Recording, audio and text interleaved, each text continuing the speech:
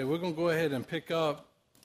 Most of you have been in this class as we're going through the book of Ecclesiastes, and we're going to continue to see the wise writing of Solomon. We've looked at just about every way that you can look at something through the eyes of a wise, rich king, trying to find, I guess you could say, happiness on this earth. And remember again that everything in this book that we've talked about so far is things under the sun, this side of heaven, okay? Trying to find true happiness and joy and peace this side of the sun, this side of heaven. And most of us by now, we've got that figured out. We know what the answer is, but, Solomon is showing us a lot of good examples. And, I like to look at it as we've talked about in this class that somebody else has already done it, been there, done that, spent the money, made all the mistakes, did all the bad things, just so we didn't have to, right? But we've got to be able to look at this and read it and understand it and listen to it, right? Because what have we talked about over and over and over? How history seems to repeat itself, doesn't it? We can read something tonight and clearly say, don't do it, you will get hurt. But what does our mind say tomorrow when we're against that same situation? I mean, what do we do a lot of times?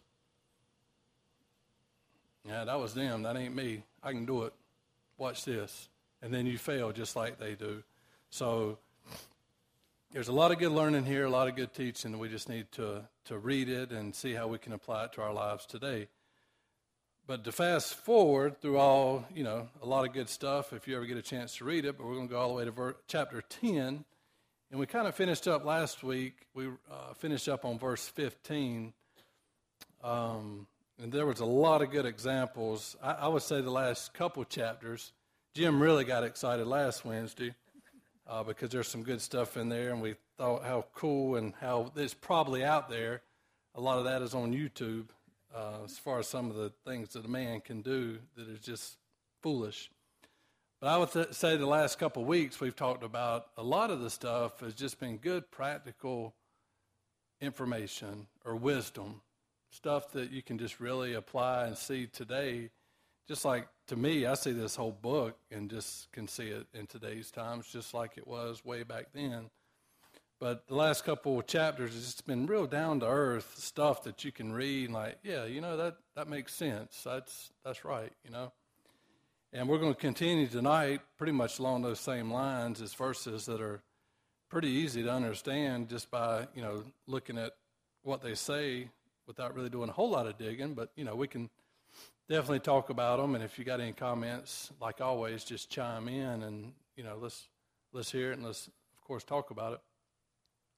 But verse 15, last week, let me get to 15. So I'm going to pick up with 16, okay? Verse 16, I'm going to read 16 to 17. It says, "Woe to you, O land, when your king is a child and your princess feast in the morning." Not princess, princes, feast in the morning. You might want to read that in case I didn't say it to where you can understand it. Follow along on that one. Verse 17, "Blessed are you, O land, when your king is the son of nobles, and your princes feast at the proper time, for strength and not for drunkenness." Okay, I mean, this, like I said, this is pretty, what do y'all think that says just at first glance? If you somebody want to take a stab at it. Like I said, don't look into it too deep, just look at what it says and, yep. And that's exactly, if you look at it, 16 and 17, they're pretty much opposites, right? 16 is talking about the youth and feasting in the morning, and then 17 kind of shifts over, talking about the prince, feast at the proper time, and he does it for strength and not for drunkenness. So you can kind of look at this a few different ways, I think. One is kind of like the irresponsible behavior of a child or somebody that's not quite as mature. They're going to wake up in the morning and, hey, let's have a good time. What can we do today? Start drinking and partying or whatever. And pretty much taking care of themselves first, right? I'm going to take care of me before you take care of your people, so to speak, which, as you know, as a leader or a prince or someone over, a number of people, you tend to take care of your people, right? A good leader is going to take care of their people first, and then he's going to take care of himself. He's going to know when the right time to eat is and when the right time to do things and when the right time for his people to do the same, right? So it's kind of looking at two different shifts. One is immature in verse 16, and then 17 is talking about a mature king and how his wisdom he's going to know the right things to do and when to do them. Mike? That's right. You're just going to lay around and sleep. You're going to be lazy, and you're right. And we'll go ahead and jump on into 18 if you want to, and we'll just kind of keep going on that. 18 says, because of laziness, the building decays, and through idleness of hands, the house leaks.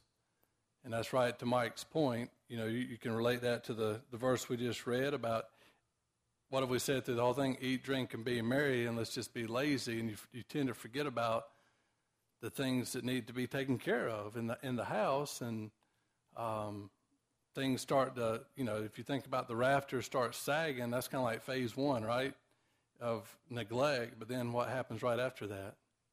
They're going to collapse and they're going to start leaking. So, Jim? All right. But all good points, and that's, like Mike said, it kind of can roll over from the previous verse. And then it's just showing that, again, it could be the immature side of things, and let's face it, can we all be guilty of this? I mean, it's easy to turn away from something that needs to be done, right? You need to do something or whatever. And as we keep going, we're going to talk a little bit more about it. But a lot of times we tend to put things off. I know Flo not long ago made comment about that. She's not here, but I don't know why I pointed there. But she would be kind of just beside Austin there, but if she was here. But she made mention of that she had a list of things to do and she never got it done. But if she just would have took the time and just knocked them out, it would have been done. But we don't do that. We just tend to put it off, and then it don't get done, and the roof falls in, and things leak. And then it's kind of like my dad taught me when I was real young, when something breaks, fix it. Because if you don't fix it then, guess what? That's going to turn into something else breaking, something else is going to break, and before you know it, you can't fix it, or it's going to cost so much money to get it fixed, you can't afford it or whatever. But it's best to address something when that very first little thing breaks. And Scott, I'm sure that's, preach the same thing. But all righty, well, let's keep on going then. I think that one, like I said, that verse there was pretty cut and dry and to the point there. And also, too, remember, kind of another view, I guess, real quick, that you could think about. And if you remember a few weeks ago, we talked about it, kind of going, when you see something needs to be done, go ahead and do it. Because what did we read a couple weeks ago about our time here on this earth? You remember it was pretty specific when it said, one day you're not going to have time to do anything. Because why? Because you're going to be in the grave. It's straight to the point said, do things now when you can. Plan things out. Get things done. Get them off your list. Do whatever you want to do. You don't be lazy, just like he's talking about here, because it's not going to be long. Your time's up. Game over, and you're in the grave. You're dead, and yours, of course, you're not going to be doing anything at that point. So don't be lazy. Get things done while you still have an opportunity to do it. All right, let's keep going. Verse 19. It says, a feast is made for laughter, and wine makes merry, but money answers everything. We've kind of heard that before, hadn't we, in this book? What do you think that's kind of referring to? And I again, it kind of reminds me of the under the sun thinking, It almost goes right along with the eat, drink, and be merry, doesn't it? But he threw that one part in there. It says, and money is the answer to everything. What does that mean? Okay, everything's going to cost something. All right, that's right. Yep, and I did see something. I read a little bit about that and didn't really go too far into it, but you're right. And the way I kind of looked at that too is, kind of like the foolish king or whatever, they just want to eat, drink, and like you said, money will take. And we think about that today too. Is what I was thinking. How can this apply today? Well, kind of going back to the previous verses, we kind of turn our eyes away from something, and we tend to want to just have a good time, right? And eat and be merry. And then when it comes to the money part, kind of like the king was saying, don't a lot of people think they can buy their way out of stuff? They can throw money at it and make problems go away and that sort of thing. You know, like Jim said, the king, he's got everything he wants, all the tax money coming in from the people. You know, he can just throw money at it. And we think today we can do the same thing, right? We can just throw money at a problem and things will go away. You know, eat, drink, and be merry, and let's have fun, and you know, throw money at everything else. So, all right, well, let's keep on going then. We're going to finish out this chapter, verse 20. There's a lot of good stuff in this verse 20. It says, do not curse the king, even in your thought. Do not curse the rich, even in your bedroom. For a bird of the air may carry your voice, and a bird in flight may tell the matter. Well, there's a lot of phrases in there that we use today, isn't there? Y'all see which ones I'm talking about? A little bird told me. Yeah, a little bird told, or, you know, I've got a couple wrote down. What's the one about if these walls could talk and, you know, the loose lips, something, sink ships. All of them, you could just see that in that verse right there. But, you know, what he's talking about, you know, and that's true. How many times have you heard people say something? I mean, you've been in conversations before you thought that were very, very private, hadn't you? And then the next day, did you hear what I heard or so-and-so? Like, how'd you hear that, you know? I don't know. Some little bird told me, you know, kind of the same thing. You got to be careful what you say. If you don't, you know, it's the old saying, if you ain't got nothing good to say, you best not say nothing at all, because somebody's going to hear it somehow, some way. And that's kind of what this verse is saying. You know, if you're, kind of gives you a couple different scenarios about who can hear it and when they hear it, and, you know, and how it can, you know, move on to somebody else, and you don't really know how, you know, or somebody is always listening, but of course, God's always listening. If you want to take that to the next level, that's one good reason why us as Christians, we should never find ourselves gossiping or talking behind somebody's back or talking, you know, about another Christian or anybody behind their back for that matter. You know, I think we're all mature enough and been taught and know and read our Bible that if you have a problem with somebody, especially a brother or sister, who do you go talk to about it? You talk to them about it. You know, if I got a problem with Roger, I'm not going to go to Steve or Austin or somebody. It's like, man, y'all know what Roger did? I cannot believe he did or said this. No, I'm going to go to Roger, and we can, as adults, talk about it and work it out. There's no sense in us going behind each other's back, spreading rumors or gossip or whatever, you know. And we get that, I know. You know, but it's easy to do, isn't it? It's easy to get tied up and overhear conversations, and a lot of times what will people try to use that for? When they hear something about somebody else, what do they typically try to use that for? Especially in the workplace. Leverage. They try to use that against somebody to better them or put them in a better position or make them more money or make them look better, right? But I tell you what, when somebody comes to me and tries to use that same tactic, man, it's easy to see through that person because all of a sudden I've just labeled that person as, okay, can't be trusted. I mean, you know, if he's going to go behind their back and tell me that, I'll never tell him anything because he's going to go behind my back and tell them that, you know. So it works both ways, you know. That's kind of the way I look at it. So, all right, anything? As we close out chapter 10, we'll just move right over into 11.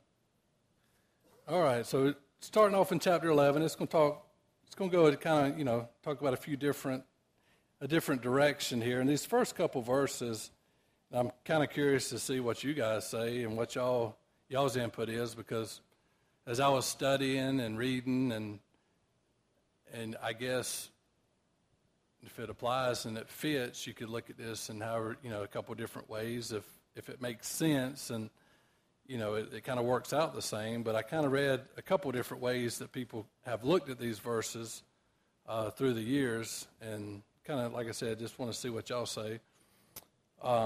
But let's read verse 1 of chapter 11. It says, "Cast your bread upon the waters, for you will find it after many days." You want to kick that one off? Yeah, go ahead. Before I tell you what I'm going to say, I want you to. Well, first of all, that's all you can do. That's right. That's fun to do, though. I do that.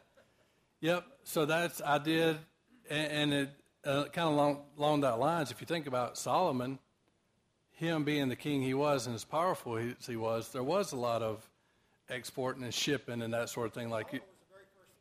So there you go. So if anybody was familiar, like Jim said, it was going to be Solomon to write that kind of verbiage. So I can agree with that. And then there's a couple other ones that, some people thought this could mean do good unto other people. Like casting the bread out on the water is kind of like spreading good deeds and helping people when you can, helping people that are in need, that need your help, because in the end, as we're going to read, it's going to, can come back to you where one day you're going to need help too. Karen? Yep. And that's the third thing I saw as well. And this is one, I guess, it's kind of hard to grasp today, that thinking that they thought about it back then, but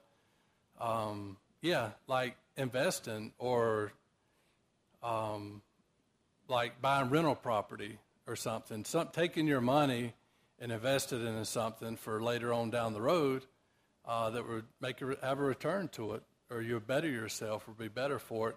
And I was reading that and thinking about that, and I thought, man, that's pretty forward thinking for back in these days as far as making investments and that sort of thing. Jeff? Yep, it's a good investment. And that's why I made that comment before we even started on chapter 11, that I think you can look at this in a few different ways, kind of like Jim, how he started out with shipping goods across the sea. 2, is it throwing crumbs in the water, helping other people, so to speak, sharing your wealth and your knowledge, and like Jeff said, building friendships that'll last forever that one day may come back around to help you? Or is it investing your money for the future? Like I said, buying rental property or stocks and bonds, gold and silver or whatever, that one day that's going to come back around as well, and you'll prosper from that.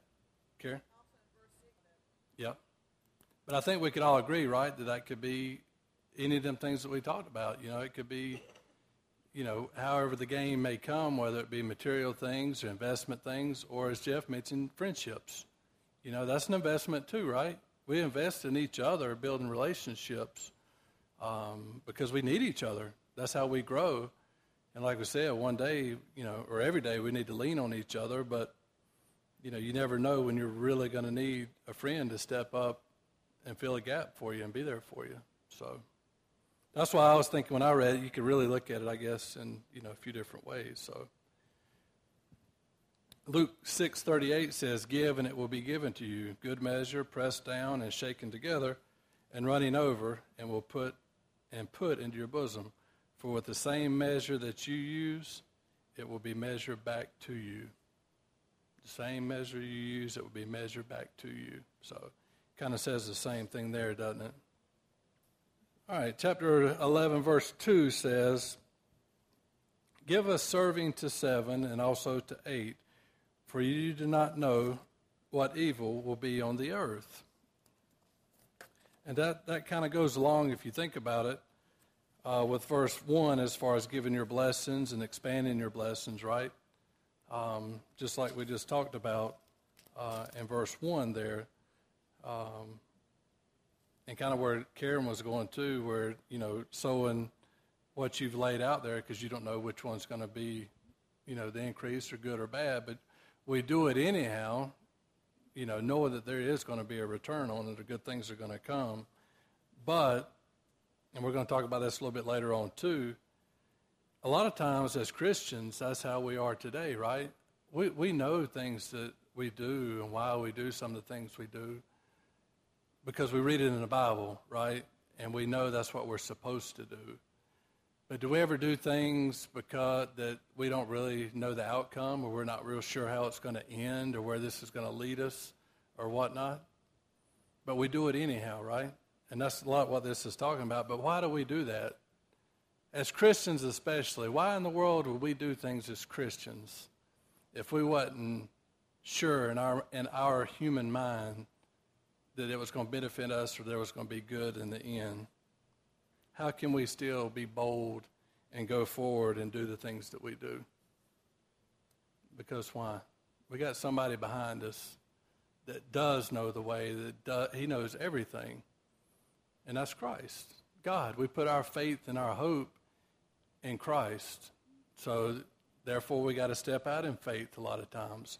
That's why we do a lot of things that we do. We might not understand everything. It may go sideways or it may go this or that, but we know that God is the one that's in control, and he knows how it's going to end, right? And we don't have to know everything.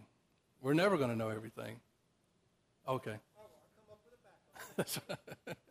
Because we know plans don't always go out. We talked about that a few weeks ago, how such a planner you are, Jim, but, you know, how many times have you had plans go wrong? We can be the best planners in the world, and guess what? It ain't going to go that way. It ain't going to go that way because we're not in total control. Good point. All right, any other comments? Let's look at verse 3 then. I think this makes some pretty good comments as well. It says, if the clouds are full of rain, they empty themselves upon the earth. And if a tree falls to the south or the north, in the place where the tree falls, there it shall lie. Now, what in the world is this talking about? If the clouds are full of rain, they're going to empty themselves upon the earth. Sounds about like what a cloud would do, isn't it? And if a tree falls to the south or the north, in the place where the tree falls, there it shall lie. What does that mean, guys? That's right.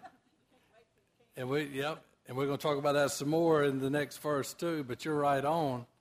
That's exactly right. I mean, we never know. We're never going to be ready. Things are always changing, and some things are inevitable. I mean, we know that clouds, that's a natural thing for a cloud to do, right? It's going to fill up and it's going to dump out water, and a tree's going to fall, and it's going to lay there. And I think just thought about like Frankie when he came home from school this past week. He had his whole trip planned out. He was going to be home at a certain time. He told us what time he was going to be home.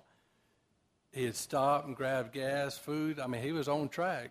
And we were sitting there just all excited waiting for him. And then the phone rang. He was on the side of the road with a flat tire. On top of that, it was a brand new tire that had a flat. We had just put that tire on there, and that thing blew out again. So you tell me he planned that. I mean, he had his trip mapped out to the T to within 10 minutes of when he was going to be home. And just like that, it took him an extra 2 hours to get home. So, we got to keep moving forward and do what we do. But you got to be ready for life to throw its punches at you too, because it's going to happen. It's always going to happen. Jeff? And that's a whole other lesson in itself about worrying. We worry about, 80 or 90% of things we worry about never even happen. So, good comment. All right, well, let's read verse 4. Since we keep talking about it, let's go ahead and just read. Verse 4, as he who observes the wind will not sow, and he who regards the clouds will not reap. Okay, I was going to keep on going. Let me keep on. Let's just stop there. So that right there tells you exactly what everybody has already been saying. He who observes the wind will not sow, and he who regards the clouds will not reap. So to me, what that's saying is what Jeff kind of ended his thought with. If you wait for conditions to be perfect, like Karen said, If you wait till you're fully educated and have all the money you need to raise kids before you have kids, you're never going to have a child because you're never going to be ready. Just like if you're watching, just like the wind, just imagine dropping seeds in a field to plant and the wind's blowing and the farmer's thinking, man, I can't do that. The timing's not right there because the wind's blowing. Or if the clouds, it might start raining or whatever. Well, guess what? If all these what ifs, or if I do that, what about this? Just like everybody already said, you're never going to get anything done. You're never going to do anything. Because there's always going to be what ifs. There's always going to be certain circumstances that's going to keep you from doing something. Jim? This is a powerful verse. But as we know and as we read, you got to do it. No, you just got to keep going. You got to do what you have planned on doing and do what you do. Because it mentions a little bit later on, too, because as Karen alluded to earlier, it may work and it may not. But guess what? You got to keep doing it, and you got to keep trying. You got to keep moving forward. You can't let these obstacles keep you from doing things. So, good point. Anything else?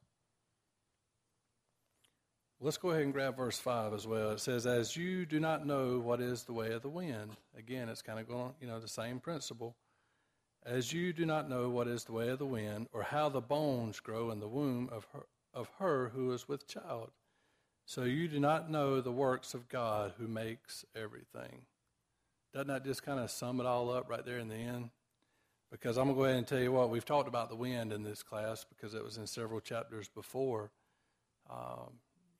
The wind, we can hear it and we know what it does. We know it's out there, but we can't control it. We can't control the wind more than we can control the rain or the sun coming up and down, right? It's going to be there and it's going to happen. But the thing that's kind of cool to me, it says, or how the bones grow in the womb of her who is with child. Go ahead and figure that one out. Can any of us figure that out? If you think about that one, you're right. There's no way. How you can't see it, and you like I said, you know what's happening, but we could never figure out how it's happening.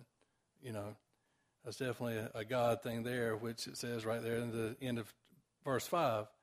So you do not know the works of God who makes everything. It's God. God's in control. God controls everything, and we've talked about that over and over. Man's ways and our thoughts are not God's ways and thoughts. We think we know what's best. We think we know what we should do and how we should do it. We even tell other people how to do stuff. Whoa, man, hey, you need to be blah, blah, blah. God's the one that's in control. God's the one that's calling the shots and telling us how we are to live our lives, It's when we think we're wiser than God, that's when trouble starts, right? When we think we know better than God or our ways are better than His ways, you're in trouble. Every time you're in trouble. It's not going to end well at all for you. All right, let's stop right there because before I get into this next section, that way we'll have plenty of time. So we're stopping at verse right before 6. Thank y'all.